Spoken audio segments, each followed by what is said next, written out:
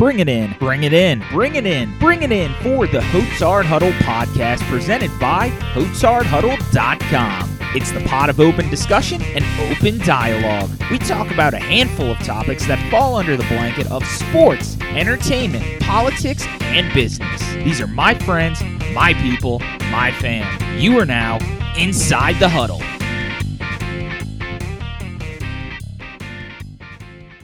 Bring it in, Michael Hotsard back here for another episode of the Hotsard Huddle podcast. I am beyond excited to be back doing the pod. It's been about 2 months since I last recorded an episode. A lot has been happening that has prevented me from doing most things Hotsard Huddle, as I've kind of talked about in the intros on some of my blog posts as of late. But thrilled to be back, and I have an awesome episode planned. So last year, actually around the same time, I did a Q&A episode where I went on social media, asked for people to ask any questions. They can pertain to anything, sports, lifestyle, politics, the whole nine, anything they want to ask. Just fire away, and I would answer them on the episode. So I'll be doing that again, but before I get into the episode, here is a message from my awesome sponsor.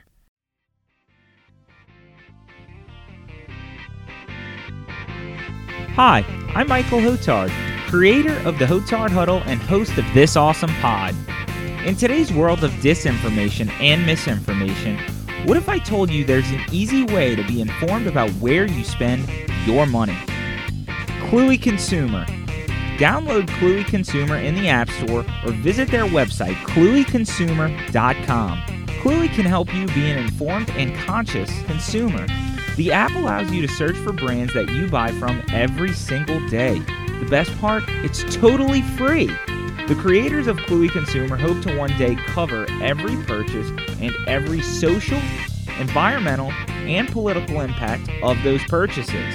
For example, my family frequently shops at Publix. With Kluey, I know that 73% of Publix political ad campaign spending goes to Republicans. The app doesn't have bias. It doesn't tell you how or where to purchase goods from. It just allows you to see exactly where that dollar could be going. Download Kluey Consumer today for free and become a more informed consumer. That's Kluey Consumer, C-L-U-E-Y Consumer. And again, totally free in the App Store. For more information, visit KlueyConsumer.com. As I said, I'm super excited to be back doing another episode. It's episode 43. 43 awesome episodes have been recorded of the Hotsard Huddle pod, and I'm excited to keep that train rolling, even though there was a little bit of a hiatus. No big deal. But as I said in the intro, today's episode, I'm doing a Q&A. But before I get into that Q&A, just kind of wanted to take the time to talk about some of the things that have been happening that have prevented me from really diving into Hotsard Huddle the way I have for really the last year and a half. I mean, I have been going strong with this for almost a year and a half now, and a lot of progress has been made. I did the end of the year recap talking about the number of hits, from hits, followers, the whole nine. Things have been going well, so I appreciate everyone who takes the time to read, follow, interact, subscribe, whatever the case may be. I really appreciate it, and I appreciate all the questions delivered for this episode. I got some really good ones that I'm excited to answer. Plenty of them dealing with some of the things that have happened recently in the sporting world. Of course, this started as a sports blog, so naturally, people ask for my takes on some of the things happening in the sports world, like the name, image, likeness rule that just got passed for the NCAA. I'll be talking a little bit about that, among some other things. But really, I wanted to start this episode before answering any of those questions. Life has been interesting as of late, and it's been interesting in a good way. I recently found a new job. I've been at the job for a little over a month now. There was a training period where I was literally gone for 2 weeks, and that job I actually got is a site manager for an escape room under a blanket of ownership that spans across several locations. It was a great opportunity. I sort of talked my way into it. I saw the posting on Indeed after the previous job I held, which I thought had some potential, kind of went south. So I applied, reached out, talked my way into the interview, eventually got the job, and wow, I am thrilled to be in the position I'm in right now, from a financial standpoint, from a job that I enjoy standpoint. It has been probably 6 years since both me and my wife have held a job we both enjoy at the same time. And it is a good feeling. It is good things happening right now. But that has taken up a lot of my time. My family has been super supportive of that. My wife has been an absolute rock star throughout it. When I told her I would be gone for 2 weeks for the training of it, she was like, all right, well, cool. Like, if it's a step you want to take, basically take it. So I did. And there's been some fun and interesting things that have taken place within the first month or so of the position. But I work for great people. I work with great people. And first and foremost, it's a lot of fun. I've really found a niche within the small business sector, because previously, since moving to Atlanta in October, I've held 2 jobs. So this is my 3rd job since moving in October, which is uncharacteristic of me because I graduated in 2013. Prior to this, I only held 3 jobs. So just in that short time span, I've held another 3. So I've doubled the total number of jobs I've held since graduating. One didn't last very long. It was 7 months. Then I held a job for 4 years, which I loved. And then I held another job for 2 years, which was, of course, my marketing company that I often talked about on the blog. And then once I moved, we pretty much cut out the marketing company, myself, as well as the 2 really good friends that I have that were running it with me. We made the collective decision to just pretty much scrap it. It became more of a burden than anything, and in the middle of the pandemic, it just wasn't sustainable, especially since our niche was small businesses. But going back to what I said, that is where I've really hit my stride. So since moving to Atlanta, I worked for 2 larger scale companies, neither of which were a good fit for me. The first one I just didn't enjoy altogether. I was unhappy. I took a pay cut for the second one with hopes of moving up in short time, like we had talked about during my interview process. That did not happen. And there were just certain aspects of that company that philosophically didn't align with me. When I interviewed for the promotion, one of the questions I got asked during that interview process was, would I rather a team of people who can sell, or would I rather a team of people who provide excellent customer service? My answer was the latter, because I can teach someone how to sell something. I can't teach someone how to care about people. And that's something I believe. I didn't just say that to say it. No, it's something I believe. And unfortunately, that didn't align with the company values, which you can put 2 and 2 together and know what I'm saying here. It's greed. They care about one thing and one thing only. That was money. And of course I care about money, but in business, you take shortcuts, you're going to lose in the long run. You're going to lose more in the long run. And I was fortunate enough to find this job with managing an escape room with, like I said, fantastic leaders that are part of this company. I enjoy their company. I enjoy working with them. And it's been quite the ride. So for the first time since moving career-wise for me, it's looking up. My wife and I both have jobs we love. We're actually in the process of purchasing a home very soon here. So another big step that we were able to make as a result of me taking this job. My wife accepted a very nice pay raise moving here. I unfortunately took a pay cut. And in that first job, I took a substantial pay cut. And because I was unhappy, I was willing to take an even bigger pay cut in that second job in hopes of being promoted in short order, which of course did not happen. So here we are. Good things happening. Big moves about to be made. I'm excited to be in this phase of looking for homes. Still got a little bit of ground to make up here, but I am excited. And that's really why Hotard Huddle is sort of taking a back seat. Just life has happened. But life happening has been a good thing for the last month or so. So it's been a lot of fun. But now that we're into the thick of it, let's just dive into this Q&A. I am thrilled about it. I have some great questions from the sports arena, from the lifestyle, for entertainment, political and social issues. So I'm going to go ahead and start with, what started this blog in the first place, and that is the arena of sports.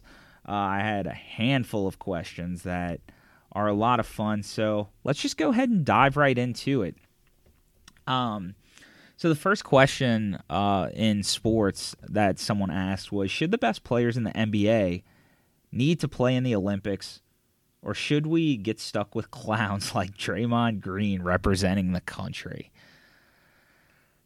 I don't know that it's necessarily a need that NBA players should force any of their people to play in the Olympics. I mean, obviously, you want your best players on the floor, but at the end of the day, I actually think having not having dream teams basically compete is probably better, just because you can see the wide range of talent that spans across the NBA.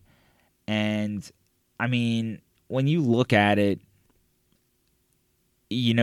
North America, or really the U.S., has just an absolute stranglehold on the world of basketball. Now, of course, we have European guys like Luka Doncic, and back then, the Pau Gasols of the world, things like that. Of course, there have been great international stars, but collectively as a team, it's second to none, and that's why the U.S. can field guys that aren't named, LeBron James and Steph Curry, and still not only compete and win, but just blow most of the competition out the water. So, honestly, I'm okay with it, because I like seeing some of the guys like Draymond Green, be the focal point of these rosters. Now, I'm not saying Draymond Green is. It's just the example used in the question itself. But I'd have to go back and look. I know KD's on that roster. I believe Dame is, Damian Lillard, which he is one of the most exciting guys in the NBA. He's one of my favorite players. I love his tenacity. I love the way he carries himself on the court. He is so much fun. One of the clips I was actually watching the other day of Dame was last season when they were competing in the bubble, and I think he had just hit a big shot, and he's walking up the court, and you just see him put some respect on my fucking name. He's tenacious. I love it. So having guys like that be the focal point of the Olympics, I think is huge. And I also think it, like I said, shows the wide range of talent in the NBA. So I'm going to go with no, the best players should not be forced to compete. The next question I had was, with the success of LSU baseball and popular support of the sport in general, why hasn't Baton Rouge gotten a pro baseball team? And it's kind of funny because I actually had multiple questions about this, mainly regarding Major League Baseball. So I'll tie another one into this that someone asked, and that's, do I think New Orleans will ever get a Major League Baseball team? And my answer, plain and simple, no. Of course, we can sit here and talk about how great Baton Rouge and New Orleans are for, the people who are local to those two cities. But at the end of the day, you can scream all you want. They're not sports towns. They're just not. Aside from the Saints New Orleans doesn't give a shit about anything else. It's why the Zephyrs moved. They couldn't get anybody in the seats. And they were constantly jumping between franchises. I believe they were affiliated with the Yankees at one point, maybe. Or maybe not the Yankees. I know the Mets. The Nationals, I believe. And I forgot what other franchises they were once affiliated with, but the Zephyrs hopped around a lot with affiliation, and I feel like that has something to do with the lack of support. And of course, LSU baseball is very popular, but again, it's LSU. People in Louisiana love LSU. I don't think that necessarily corresponds to baseball in general, because again, look at the Zephyrs. So, I don't think they'll ever get a professional baseball team, nor should they.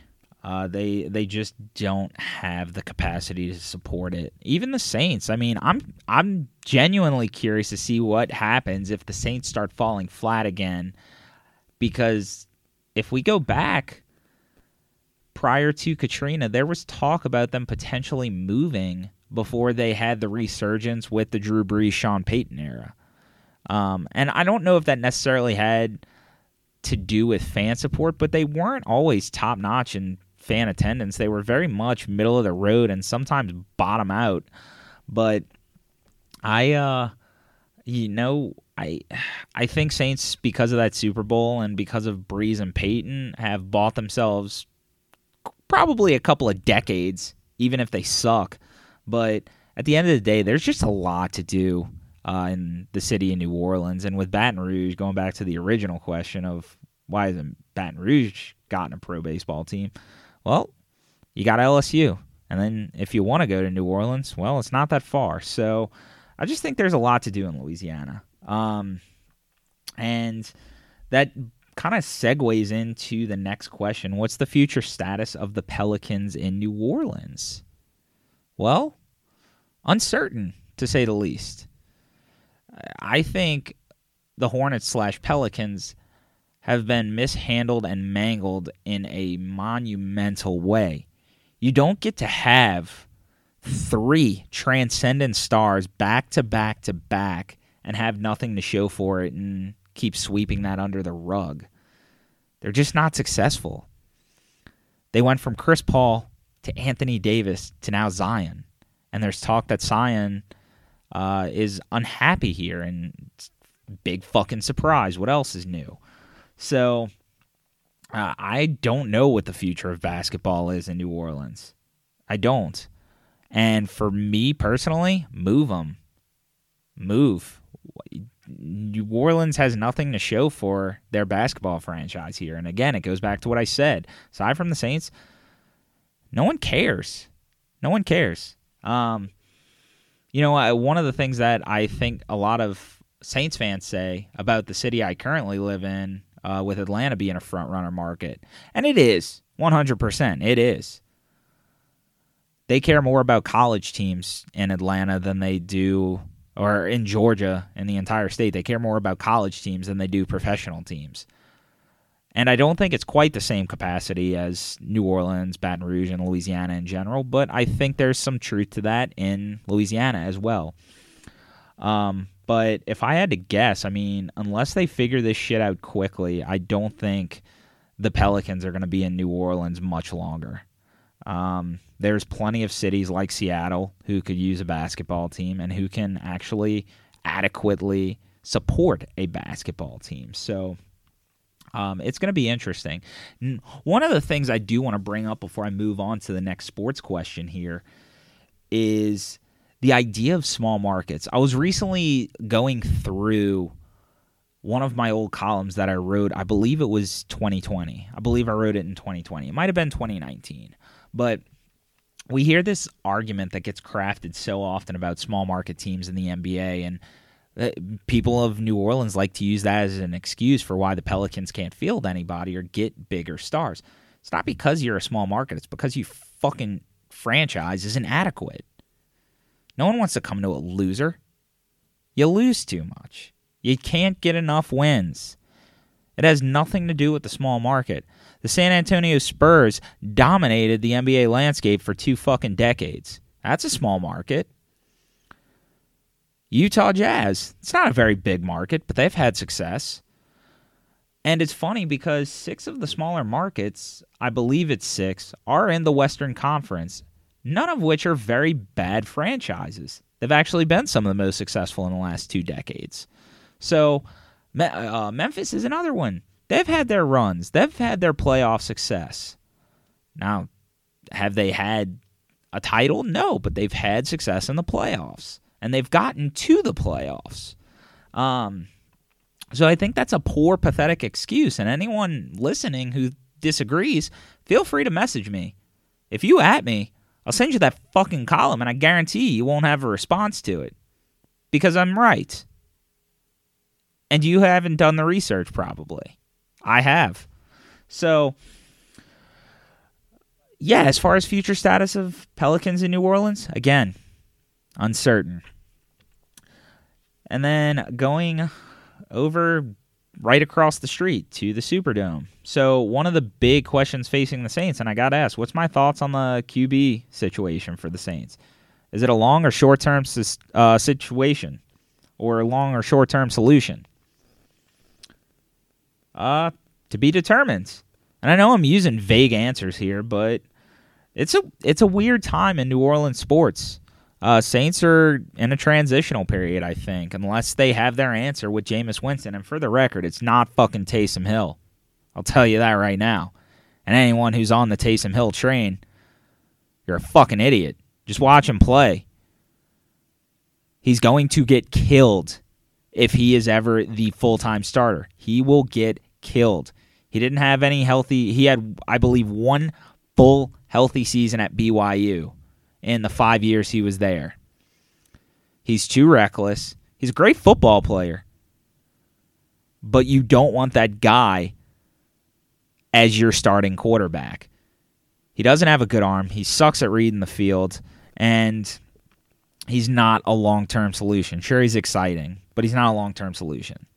Then you have Jameis Winston. Now, I'm curious to see what he looks like. Everyone likes to reference the 30 interceptions. But no one wants to talk about the system he was in, and that's Bruce Arians. Now, of course, Tom Brady had success in it and won a Super Bowl because he's Tom fucking Brady.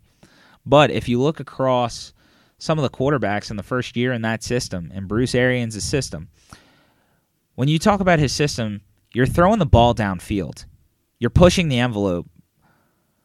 Jameis, in that season, I think his average air yards per attempt was close to 11 yards, which means he's throwing beyond the chains regularly. That's a dangerous game to play, especially for a guy with a strong arm who can be a bit erratic with his accuracy. So, you look at some of the other quarterbacks in their first year. Peyton Manning had his highest interception total as a rookie with Bruce Arians. Carson Palmer had one of his worst turnover seasons with Bruce Arians, and that was after he was established as a great quarterback. Now, Ben Roethlisberger had success in his first season with Arians. That was the year, I believe, he went 32 touchdowns, 11 picks, and I think the Steelers... I think they went to the Super Bowl that year. I can't remember if they won, but nonetheless, it's kind of hit or miss. When you play reckless football, reckless things are going to happen. Turnovers are going to happen. So I think Jameis deserves a fair shake here. I was excited when they signed him. I don't know if he's the long-term solution, but I'd much rather take a shot with him and see what you have. So, again, long or short-term solution to be determined. Keeping with the NFL, this was another question that I've actually talked about. The person that asked this question is one of my best friends. My buddy Ryan asked this. When will the NFL commit to more advanced goal line technology? So one of the things I shit on him for regularly is baseball, because baseball just fails to adapt. But this is the one thing he has on football that he has a right to gripe about. And that's the NFL not using goal line technology. You look across all sports. You look at soccer or football. And they have the the plane technology to where if there's a ball that's scored or looks like it's been scored, they have the technology to see where that ball actually hit, if it did in fact cross the line, if it was a goal. With baseball, they have the things like the K-zone, the pitch trackers, the trajectory of the balls. There's a lot of technology that's used in baseball, actually, which is ironic considering how archaic and dinosaur that sport in general is.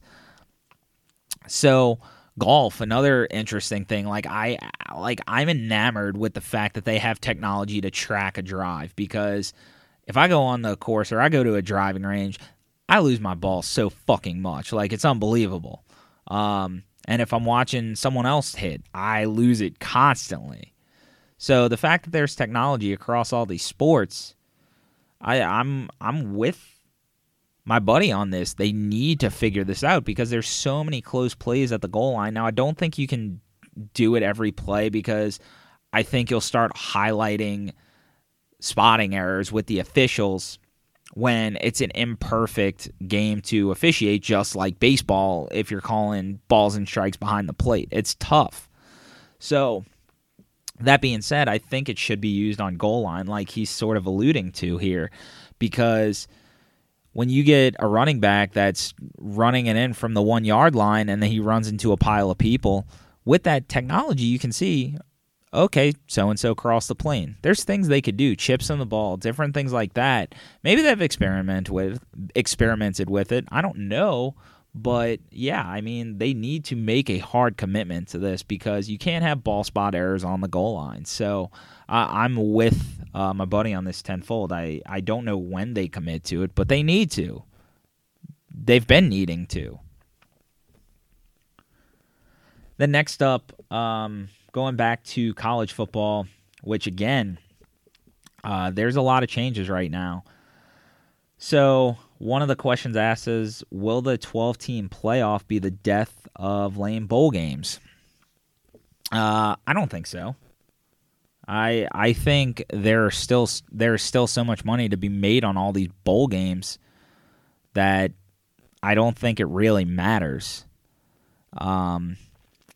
There's a significant economic impact for every single one of these bowl games that even these insignificant ones, so to speak, bring in.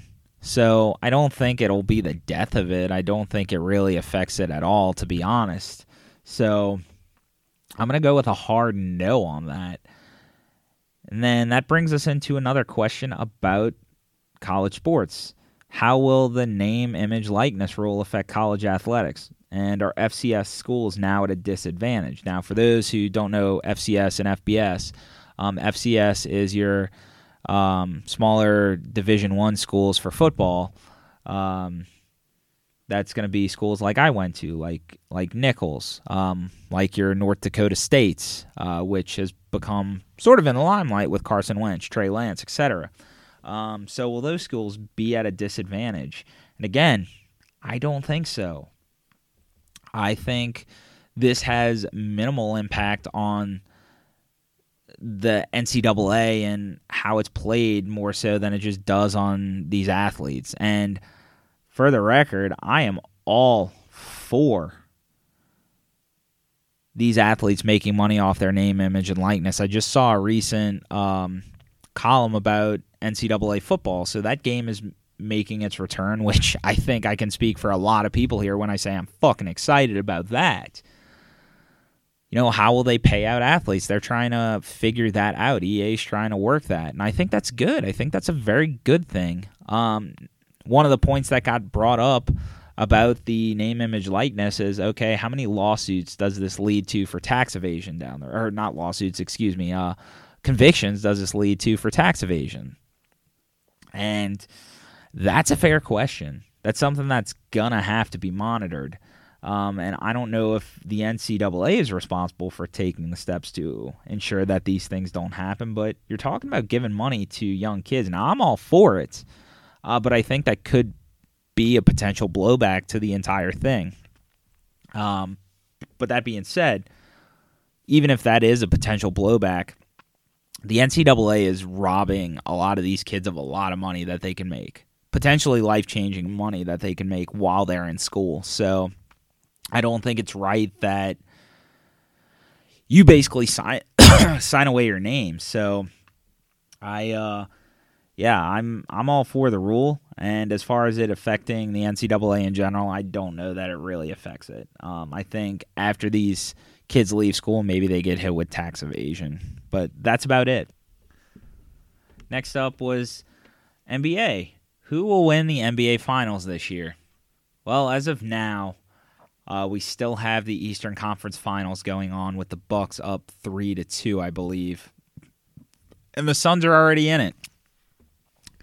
For all intents and purposes, I'm trying to take my own emotional thoughts out of the equation because if it were up to me, I'd really love to see the Bucks win it. I'm a big fan of Giannis, and I think it would be cool to see the resurgence of a big man bringing a team to a title because the NBA now is built from the outside in. And you go back 15, 20 years, it was the opposite. It was built from the inside out. So it would be cool to see the focal point of the roster being the big. So I also just really like Giannis. I like his competitive spirit. I like that he's pledged his loyalty to Milwaukee and committed to them being successful. So I hope it happens. But my prediction, I think the Suns will eventually go on to win. Cue the classic Suns in 4 joke. Not really. I don't know that it happens in 4, but that was probably the best thing to come out of the playoffs. That video was unfreaking believable. So I'll go with the Suns, but I also think that's a real feel-good story. For as much as I despise Chris Paul, I think he's a little shitbag, but Monty Williams winning would be awesome, especially given what he went through, losing his wife not that long ago. It was a couple of years ago. He also was a longtime coach in New Orleans, obviously. Unfortunately, the Hornets and / Pelicans didn't perform under his leadership. I think he was gone before they became the Pels. I'm not 100% sure. But nonetheless, him and Chris Paul winning would be the ultimate fuck you to New Orleans. So that would be pretty funny. And then on top of that, Devin Booker's freaking awesome. And something else I saw the other day. So Larry Fitzgerald obviously has ownership, that of course being longtime NFL receiver and in my opinion the 4th best receiver to ever play the game. He has ownership, so him getting an NBA ring would be pretty freaking sweet too. So I think the Suns go on to win it, and I think that'll be a cool story. So I'll say the Suns. Now, that brings us into someone who's already been eliminated. Someone asked, how do I feel about Playoff P? And my answer is, Playoff P actually exists. I know he had a good run this year, and I know he's had a good run before. But what? He's got 2 really good playoff runs in his entire career. I think the whole Playoff P thing can be buried at this point. And it's no indictment on him. Like I've seen people coming out of the woodwork to defend him and saying like, oh, he doesn't deserve all this criticism. Well, yeah, he does because he hasn't performed in the playoffs more often than not. Overwhelmingly more often than not. So the criticism's fair, and it's not an indictment on Paul George. Like, I doubt anyone will sit here and be like, oh, who's a real piece of shit? Paul George. No. He just hasn't performed in the playoffs. He's still a good player. He's still a commodity to have, but he's not great. He's not.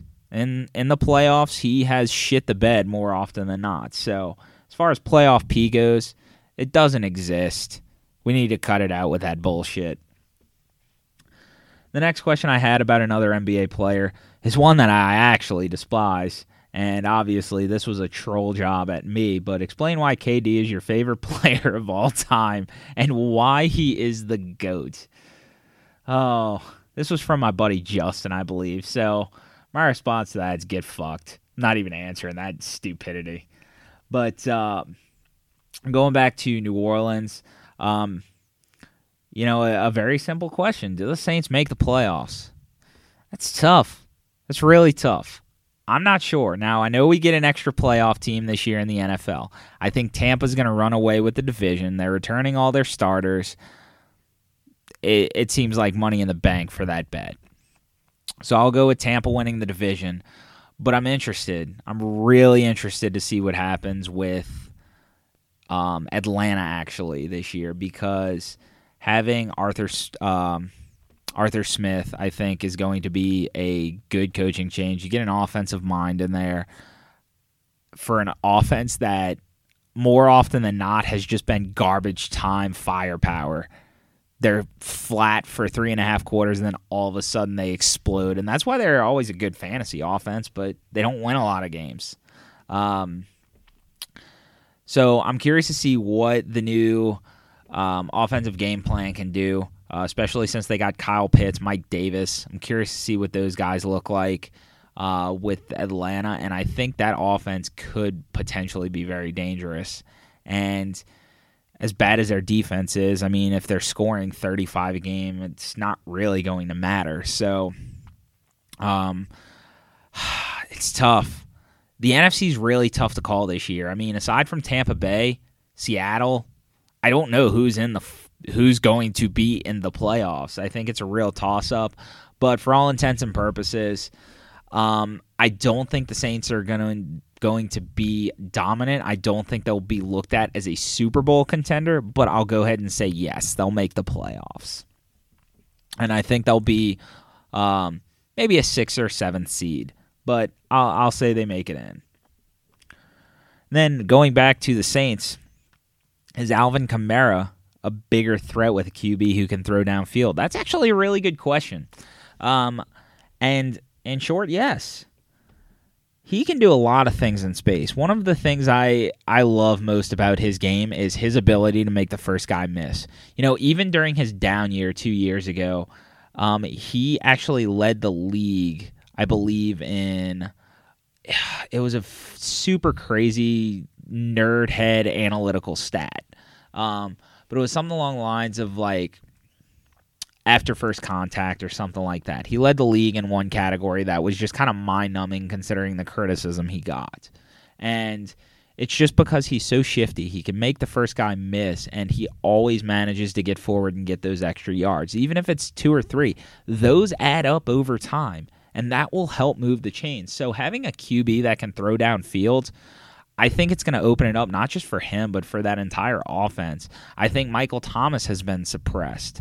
I think pretty much the entire offense has been suppressed by Drew Brees' lack of ability to get the ball downfield. So if Jameis Winston can even be remotely accurate, and this goes back to what I said, everyone likes to point to that one season in Tampa where he threw 30 picks. You know, prior to that, he was a 16-interception quarterback. If he can keep those interceptions down under 16, 17, and be who he was prior to that really awful season, I think that offense can potentially be dangerous, and I think Alvin Kamara will obviously be a big part of that, especially in the receiving game, because if you got guys running downfield that you have to account for, well, now they're playing with or giving Alvin Kamara that extra space, and that's a dangerous game to play. Keeping it with New Orleans sports, do Pels go all in on a star to put next to Zion? If so, do they land a Bradley Beal, or do I dare dream that Dame gets discontent once out? If Dame gets discontent once out, he ain't coming to New Orleans, so you can pretty much put that dream to bed. Bradley Beal, possibly, but I don't think so. I don't think anyone wants to play in New Orleans. This goes back to what I said. They don't win enough. And no matter who's been here, they don't win. So, no. I think the Zion era is as good as dead at this point. Maybe I'm eating my words in a year, but it's what I believe. It's what I think. It's the same story that I've seen repeat itself over and over again. And then my last question for sports, and this is one I'm super excited for, and that's why I saved it for my last sports question. Actually, one of my old buddies from college that I used to play intramurals with. This is a really good question from my buddy Taylor. What is the Mount Rushmore of U.S. soccer? And he followed it up with is it all women? And I've had a couple of days to kind of stew on this because I think you can't have a Mount Rushmore of U.S. soccer without Michelle Akers, Mia Hamm, Abby Wambach. So 3/4 of them are undoubtedly women. And then I was kind of torn between a couple of people for that last spot. He had actually brought up Carly Lloyd. Carly Lloyd's been great, but I don't know that she could get the nod.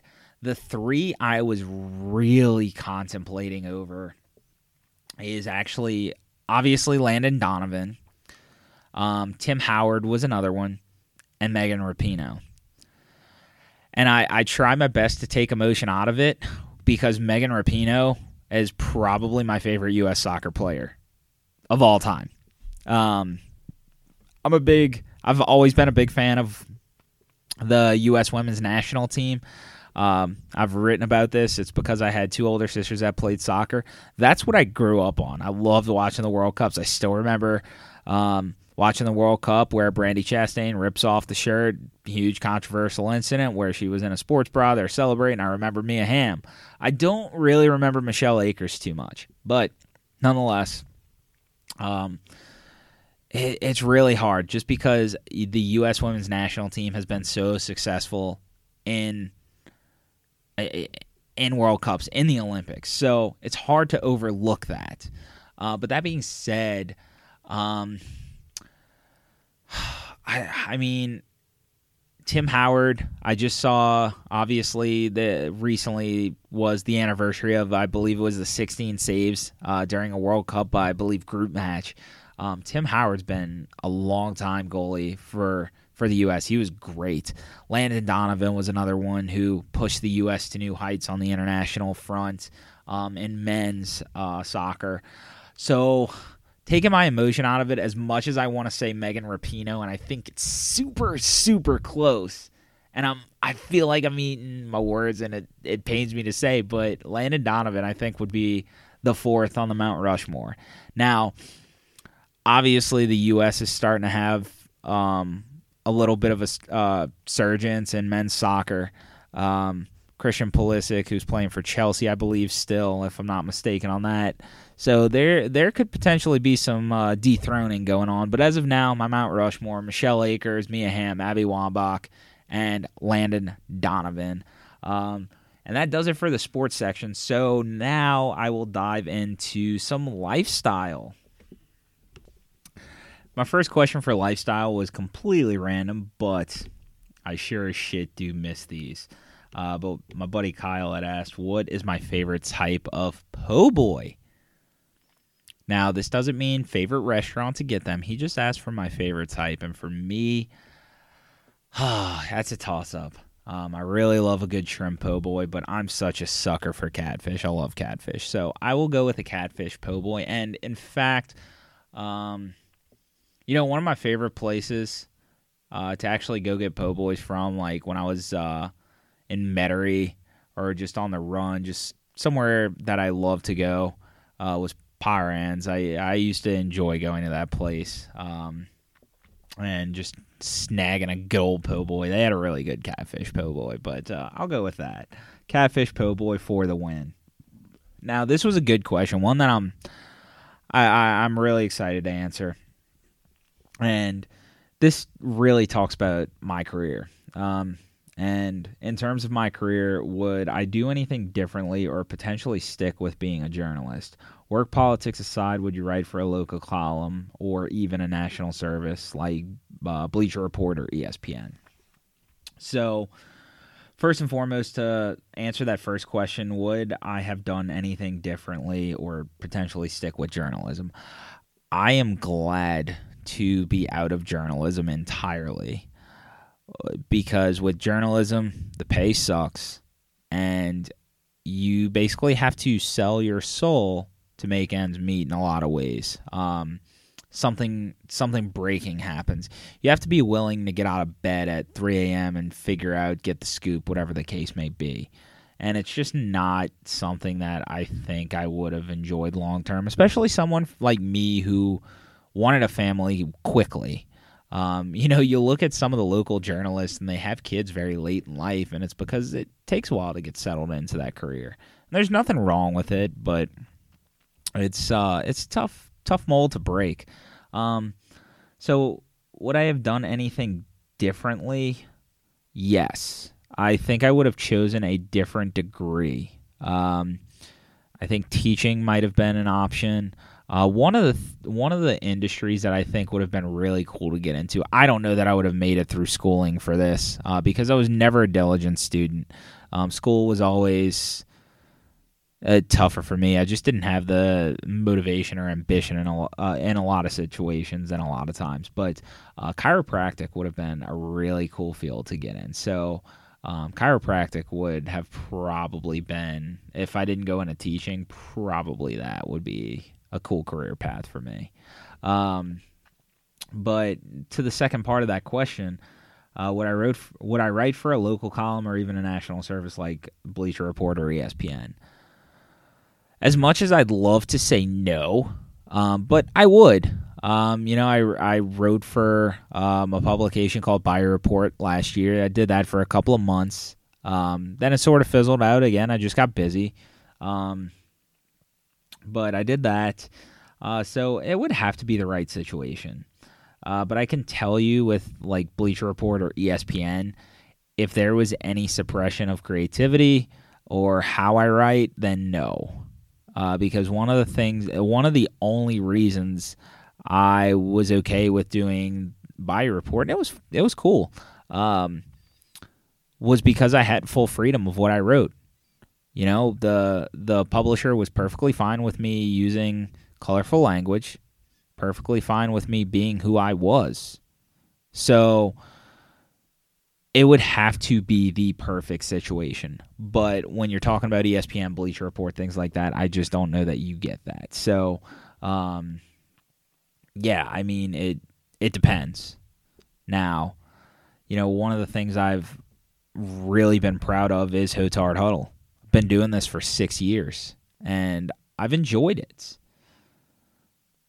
It's really helped me keep sanity and also just develop my skills as a writer. I like that I can just write what I want, when I want, how I want. I like being in control. That was a feeling I didn't have writing for somebody else, and that somebody else being the first job I had out of school. It was miserable. I hated it. So I enjoy having say in my creativity. So if there was a situation that arose where I could keep my own creativity and do things as I see fit, then yes. This is random, and it's from the person it came from. No surprise there. Do I think jorts will make a comeback in our lifetime? They already have. And I'll give you a hint. You can't see this person, and his name is John Cena. But do I think they'll make a comeback on the mainstream? Yeah, maybe. I don't know. We know how odd it is when fashion trends start making a comeback, but maybe. Jorts are cool. I'd fucking rock jorts. Now we're gonna get into some shit talk from some of the people in my fantasy league, who, might I add, you can all go fuck yourselves. But one question is, how confident are you that you will be the Sacco again in fantasy football? It's not going to happen. First of all, I'm not the reigning Sacco anymore. And second of all, won't happen. That was an aberration. Now, I've been sucking, but not sucking that bad. So I'm confident that this guy will not be Sacco. Because at the end of the day, I've had more injuries than anyone in the fucking league, and I'll take that to the bank. And I've still managed to not be Sacco. So, fuck you guys. Then a follow-up question from someone else. How does it feel to have an awful record in our league? I don't have a good record. I don't. It sucks. If there's something I hate, it's losing. But if there's something I hate more, it's losing to the jackasses that I'm in the league with. So, yeah, it's not fun. And I'll leave it at that. Another question for Lifestyle. Did you turn magnetic after getting your shot? Answer, no, but that microchip has been bothering me a little bit. It's caused some arm soreness, but aside from that, I'm okay, The government's been tracking me. It's okay, though. Perfectly fine. As long as we're protected, right? And, anti-vaxxers and all. They're really, really great people. There's nothing I love more than an anti-vaxxer. Yeah, I didn't turn magnetic, but some side effects caused from the microchip. And the last one, why is Atlanta better than New Orleans? Well, it's this question I actually get quite a bit. It's funny because I'll tell people I moved from New Orleans, and I'm like, oh, really? Like, what brought you here? So first and foremost, this is a city that my wife fell in love with when she did an internship here. She lived here for almost a year, and when I'd visit, I really enjoyed myself here. It was always a city that just felt like it could be home for me. And I know she felt that way too, because she absolutely loved it here. So we always kind of talked about it and was like, well, if the opportunity ever presented itself, why not? And that brought us here. The opportunity presented itself. But why is it better? The one thing I tell people all the time, it's so much better to raise kids here. The school systems are better in Georgia. I can still live on the outskirts of Atlanta, be in a great school system, and also go to a city that has a lot to offer. Even the outskirts of the city. I love that I can just drive, literally 25 minutes from where I'm sitting right now, go to a creek that's a lot of fun, and that's Line Creek, which is right near my work in Peachtree City. And I love that I can take my kids there for a day at the creek. That's fun. There's a lot of great hiking spots. I recently did Stone Mountain. It was the first time I hiked Stone Mountain. That was a lot of fun. There's just so much to do. The city just has so much to offer. So many fun things to do. Like, one of the things we're actually talking about doing is doing camping at Stone Mountain. They have a little campground. So it's just a lot of fun. I always felt like we were looking for stuff to do as a family with kids in New Orleans and just didn't find anything appealing to us. So I like that there's always something to do. And on top of that, one of the things I love about Atlanta is the amount of sports teams that are here. You have the Atlanta Braves. You have the Hawks. Even if I want to catch an NFL game, this is not saying I'm a Falcons fan, but I like that I have the option. And then, of course, you have Atlanta United. So just plenty to do. So, yeah, better city overall, in my opinion. Moving on to the entertainment Q&A section of the podcast. First up, the first two questions actually pertain to wrestling, which are pretty creative, pretty fun. The first actually pertains to Batista. For those who don't know, Batista, longtime Evolution member, now actor, made a comeback in WWE a couple of years back to reform Evolution and compete against The Shield.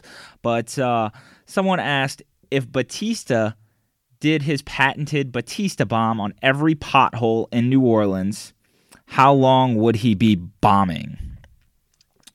Well, first and foremost, his Batista bomb setup takes an ungodly amount of time, so you have to account for that, but on a rough estimate, I would say about 12 years. So I'll go with that. Another wrestling question under the belt of entertainment. Who would win in a cage match at WrestleMania? LaToya, the Destroyer Cantrell, or Bill Cosby? LaToya in 4. Easy. That's an easy win. No question about it. And then continuing along with entertainment, these are some pretty fun questions. I'm really excited about these. Someone asked, what is the one movie or show you hear others talk about that you have yet to see? The first one that comes to mind is Peaky Blinders. I have not watched a single episode of it. The people who have told me it is a must-watch. Are very passionate about that, but it's just something I haven't sat down and watched yet. And, I talk about this all the time in the blog, on podcast. I'm always late to shows. I never start them on time. I'm always several years behind the curve, like The Office. I did not watch The Office until about 3 years ago when I finally watched it all the way through. I watched it twice. Same thing with Game of Thrones. I didn't watch a single episode until the release date was announced for the final season. And again, I watched it all the way through twice leading up to that final season. So there's just a lot of shows that I am very behind on. I don't watch initially. I give them a few seasons, and then I just binge them and try to get through them. Plus, I hate the whole waiting game in between shows just because I get lost. Like, for example, I love the show Better Call Saul. I'm not caught up on it at all because it felt like it was over a year in between one of the seasons, and I just forgot everything that happened. So for me, I just like waiting until I have a lot to watch at one time instead of taking it season by season. So, but for me, that show would probably be Peaky Blinders. The next question is, who wins a Disney villain battle royale and why? That's tough. That's a really tough question. For all intents and purposes, one of my favorite villains is Gaston. And I'd love to say him, just pure brute strength, a lot of charisma, very cunning. But it's hard to really say he would win when you have so many Disney villains who ultimately have magical powers, different things like that come into play. But ultimately, a Disney villain battle royale, I mean, that's rough. If I had to pick one, I think the first one that really pops into my head is Maleficent. And part of that, I think, comes from the fact that Maleficent gained popularity with the standalone film about her backstory and everything. So between that, the magic, it's just a very powerful villain. So I will say Maleficent, even though I don't think it's one of the better Disney villains. I wouldn't have her in my top 5. So, but I'll go with her because if we're talking just full on all-out war between the villains, that just stands out to me as the one who would probably be declared the winner. Another one, maybe Hades. So it's crazy because, again, all the ones that I personally love, Jafar, Scar, Gaston, I don't see them being winners in that. And out of the ones that I love, if I had to pick, I'd probably say Scar just because he has an army of hyenas, or at least did, until we all know how that ended. So, but yeah, I'll go with Maleficent. Another great question. So one of the things that I have really loved in recent years in terms of movies being turned into TV shows. So Game Changers, Mighty Ducks, Cobra Kai. The Mighty Ducks was one of my favorite series of movies growing up. In fact, that trilogy, I did a top 40 movie countdown, and I kind of cheated and put all 3 lumped together, but, it's my blog. I do what I want. It's my 4th favorite, we'll say, series of movies of all time, my top 3, Godfather, Good Will Hunting, Breakfast Club, and The Mighty Ducks rounds that off. And again, I lumped 3 together, but it's all linear. It's all one story, so to speak. And it's hard for me to pick between them. So, with Game Changers, I was thrilled with how well done it was. I love that they gave the little hits of nostalgia, similar to the way Cobra Kai did it. So, and Karate Kid was another one that I loved growing up. So, someone had asked who I often talk about a lot of these really like 90s, 80s, 90s movies and things like that being sort of reborn, if you will, with spin-offs. Someone asked, predict a nostalgic movie or TV show that will suck us in like Mighty Ducks or Cobra Kai.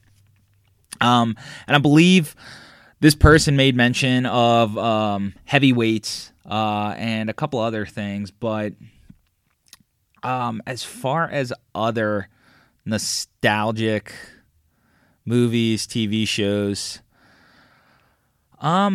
it's kind of crazy because Mighty Ducks was always the one that I just said I would love to see a good spinoff with it, and that sort of happened, so that kind of took away that one. One that I think would be a lot of fun, I don't think it would gain a lot of traction, but only because it's the person who asked this. We have a funny inside joke about it, but The Little Giants with Ed O'Neill and Rick Moranis, I think that would be really cool. I think that would be a good spinoff or a sequel to have. Another one, just kind of thinking about Rick Moranis, Spaceballs. If they brought back Spaceballs now, that would also be tough because omitting characters like Barf, you can't get someone to replace John Candy to play that role. You just can't.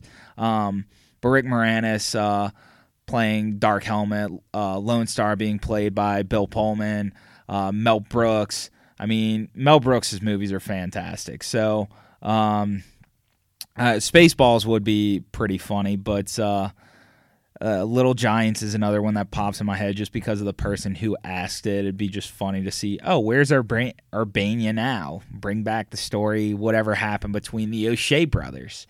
So I'll go with those.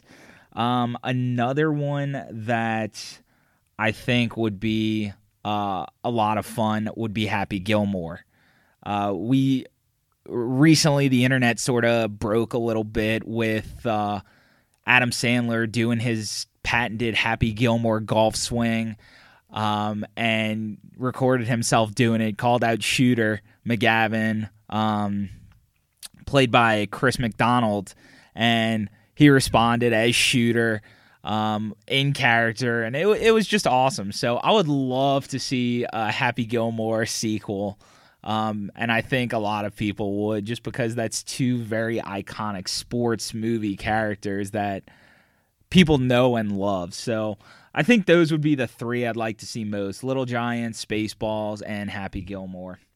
Moving on to the final topic of the Q&A podcast is political/social issues. And the first question I had is, who dies in space first, Richard Branson or Jeff Bezos? So if you're not paying attention, if you're not following, Richard Branson and Jeff Bezos are both testing the waters with space exploration. I believe I read that Branson is going to be the first one out of the two to go into space by a couple of weeks, maybe a little less than 2 weeks, I think. I think I saw 9 days. That's kind of sticking out to me. But the two of them have dipped their toes in space exploration, so that kind of brought on that question by someone. So who dies first?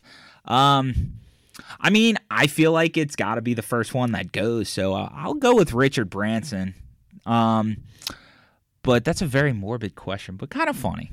But I'll go with Richard Branson, and then, Jeff Bezos goes, learns from the mistakes, may go fucking alien up there, who knows, but we'll see.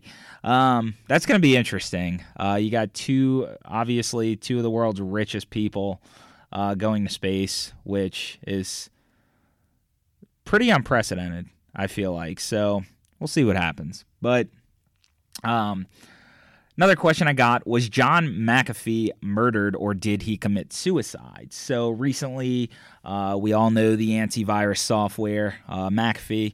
So John McAfee, the founder of it, was found dead from an alleged suicide. Now, of course, anytime we hear about someone committing suicide in prison, we people just sort of run with that. They start creating the conspiracy theories. Oh, did they actually kill themselves? Were they murdered? For me, I think he did in fact commit suicide, because there were reports that I saw that he attempted it several months back. I'm not sure how far back, but I did read reports that McAfee had previously attempted to commit suicide. Not sure really what was going on there, so to speak, but I mean, if there were incidents of the past where he attempted to, I feel like the writing's kind of on the wall there. I don't think that's too much of a question. Now, this is an interesting topic that was brought up by a friend of mine, and it is the the Kevin Strickland case. So, just to kind of catch you up to speed with the Kevin Strickland case, the question was basically just my overall thoughts on it. So Kevin Strickland has been in prison, I think it's for 40-something years. He was convicted I think while he was still a teen, actually. I'd have to go back and check the actual age that Kevin Strickland was convicted, but he's been in prison for 40 years. Now, just kind of paint the facts of the case here. It is a black guy, and he was convicted in 1978 for a triple murder. Now, prosecutors have recently come out and said that he is innocent, and he was convicted by an all-white jury, and it relied solely on the testimony of one person who has since walked back on her testimony. And even the other people who were convicted with him have gone back and said he had nothing to do with the case. So it's, when we talk about systemic racism, this is a classic case of it. It's not the first black guy who's been wrongly convicted and has spent an absurd amount of time in prison for something that the facts say he did not do, or at least the evidence says he did not do. And it's sad. I mean, just think about that. This guy has spent 40 plus years in prison for something he did not do, and they're refusing to basically overturn and release him, which is absolutely ridiculous. And the problem is, too, there was no explanation for why they are choosing to not release him. It's a case in Kansas City, and the fact that they're just going to keep him behind bars without any sort of explanation on that when evidence says otherwise, it's absurd. It's sad. And it's not the first time we've seen something like this occur. One of the stories that gained popularity, he actually, I believe, won an ESPY award. I can't remember which one. I don't remember if it was Arthur Ashe Award for Courage or whatever the case may be. But Dewey Buzzella, it's another case of a black man being wrongly convicted. I believe he spent 18 years of his life behind bars because of that conviction. And basically he wrote to this firm every single day regarding his innocence, and eventually they took on the case. But that's so much time. I mean, it's really sad to think that so many people, whether it's disproportionate convictions, whether it's disproportionate sentencing, whatever the case may be, are wasting away in prison cells when they shouldn't be. So my thoughts on it, the guy should be released, period. There's no evidence linking him to that. You have people walking, you have the only person that gave you any sort of testimony to convict him walking that back, and you have prosecutors determining that this case should not be a case. He should have walked to begin with. But yet here we are 40 years later. So it's sad. The last question that I have before wrapping this up, what's with the hate from Generation Z to millennials? From fashion digs to calling us chuggy. I even had to look up what that word means, so cue the jokes about being a millennial.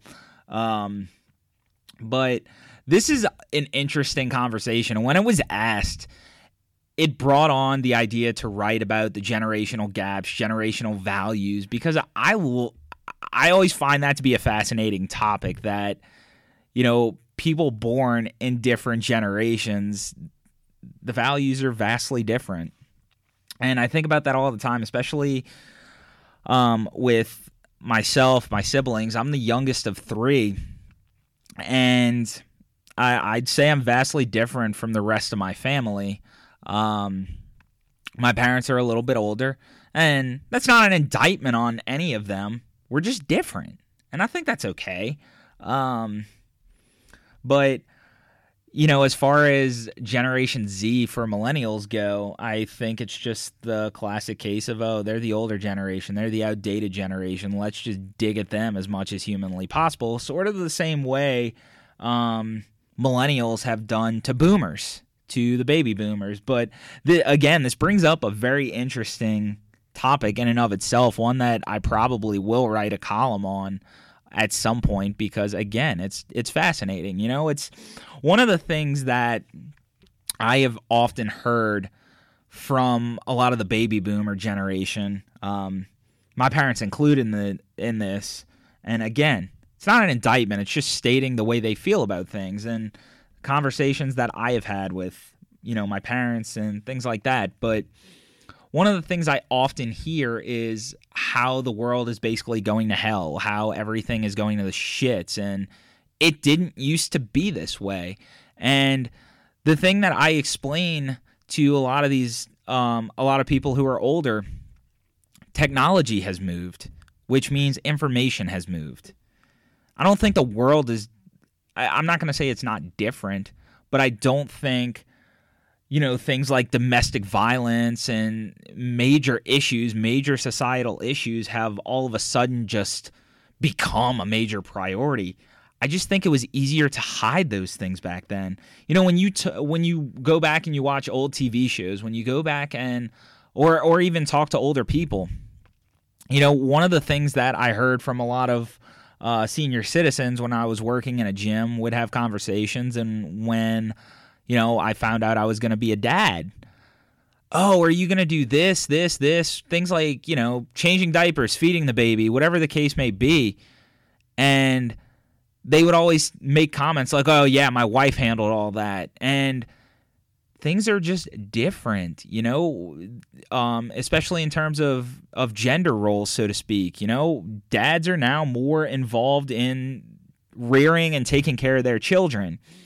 And women are looked as equals more so than they were in 1950. You go back and watch these TV shows, there's a lot of very sexist jokes, a lot of very sexist content, and it's just, things are different. So when people say things like, oh, the world's going to hell, or it's so much worse than it was back then, no. The bad things are just highlighted more now because information flow is so much more free. So in terms of, generational gaps, I was actually just having this conversation with a couple of young people recently that I work with. We were just kind of talking about kind of this exact thing of, our worry of when we get older, how are our children going to feel about us?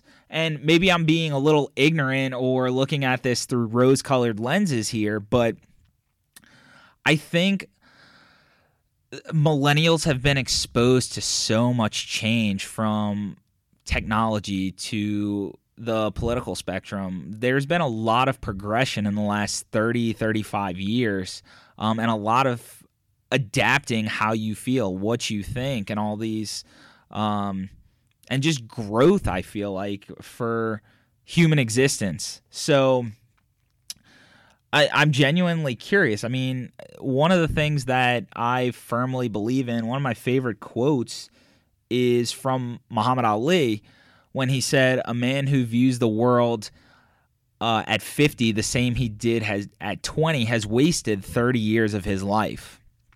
And that's a quote that I just has always stood out to me because part of, I guess, human existence is growing, is adapting to what the world is becoming.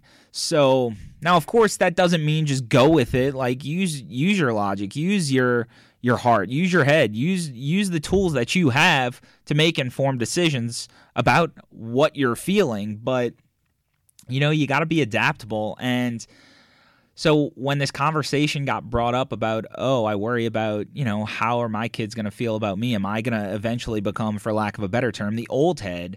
I hope I don't. I feel like, I've changed so much even within the last 10 years. 15 years is even more, and that's essentially half my life. So I don't think the growth ever stops. I think we keep adapting. Now, of course, there's going to be generational pushback. I think that's just natural. When you're younger, you look at older generations and you're just like, yeah, you're outdated.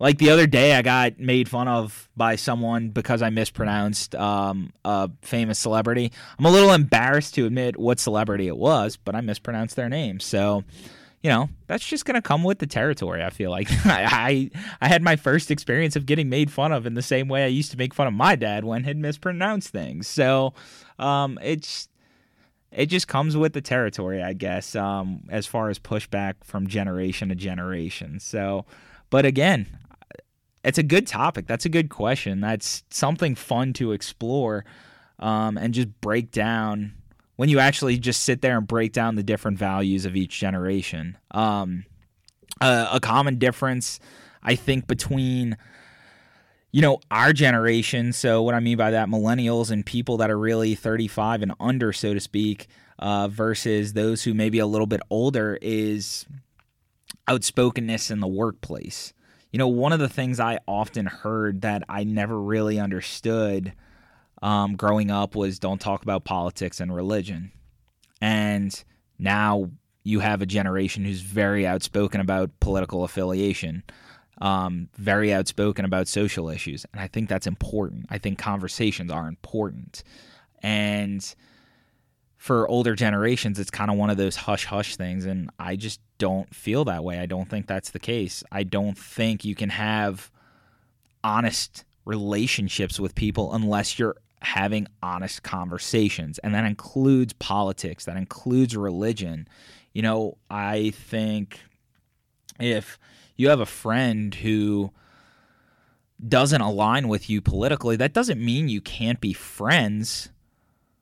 But if you just sweep that under the rug constantly, don't talk about those things, then I just don't think you're truly embracing an honest relationship. Because these are things we all feel, I'm not going to say all, because a lot of people just don't care to discuss the politics, and that doesn't mean you have to. But if you're passionate about things that are political, if you're passionate about religion, if you're passionate about societal issues, you can't sweep those under the rug and have honest relationships with people who philosophically disagree with you. And just because you disagree doesn't mean you can't have a relationship, but if you're hiding those things, it's a dishonest relationship. So that question's just very interesting. I think it opens up a lot of, for lack of a better term, Pandora's box. But as far as the hate from Generation Z to millennials, I think it's just natural in the same way that millennials kind of take their digs at the boomers. So, and I don't think that goes away at any point. But we're here to roll with the punches, and, if you make fun of my generation, well, I'm going to have fun making fun of your generation too. So that's kind of the way I feel about it. And other than that, that wraps up all the questions. For those who submitted their questions, commented on social media, on Instagram, Facebook, whatever you did, I really appreciate it. I had a lot of fun. It feels good to finally record another podcast after 2 months. It's been too long, to be honest. So, but for those who stayed with me throughout the time of me rambling about different things from entertainment to sports, politics, whatever the case may be, I appreciate you. And as always, honor the huddle. Thank you for tuning in to this episode of the Hotard Huddle podcast. Be sure to subscribe and follow the podcast on all major platforms such as Anchor, Apple Podcasts, and Spotify. Don't miss any updates from HotesHardHuddle.com by going to the website and subscribing to our email list. You can also follow Hotes Hard Huddle on Facebook and Instagram at Hotes Hard Huddle. As always, honor the huddle.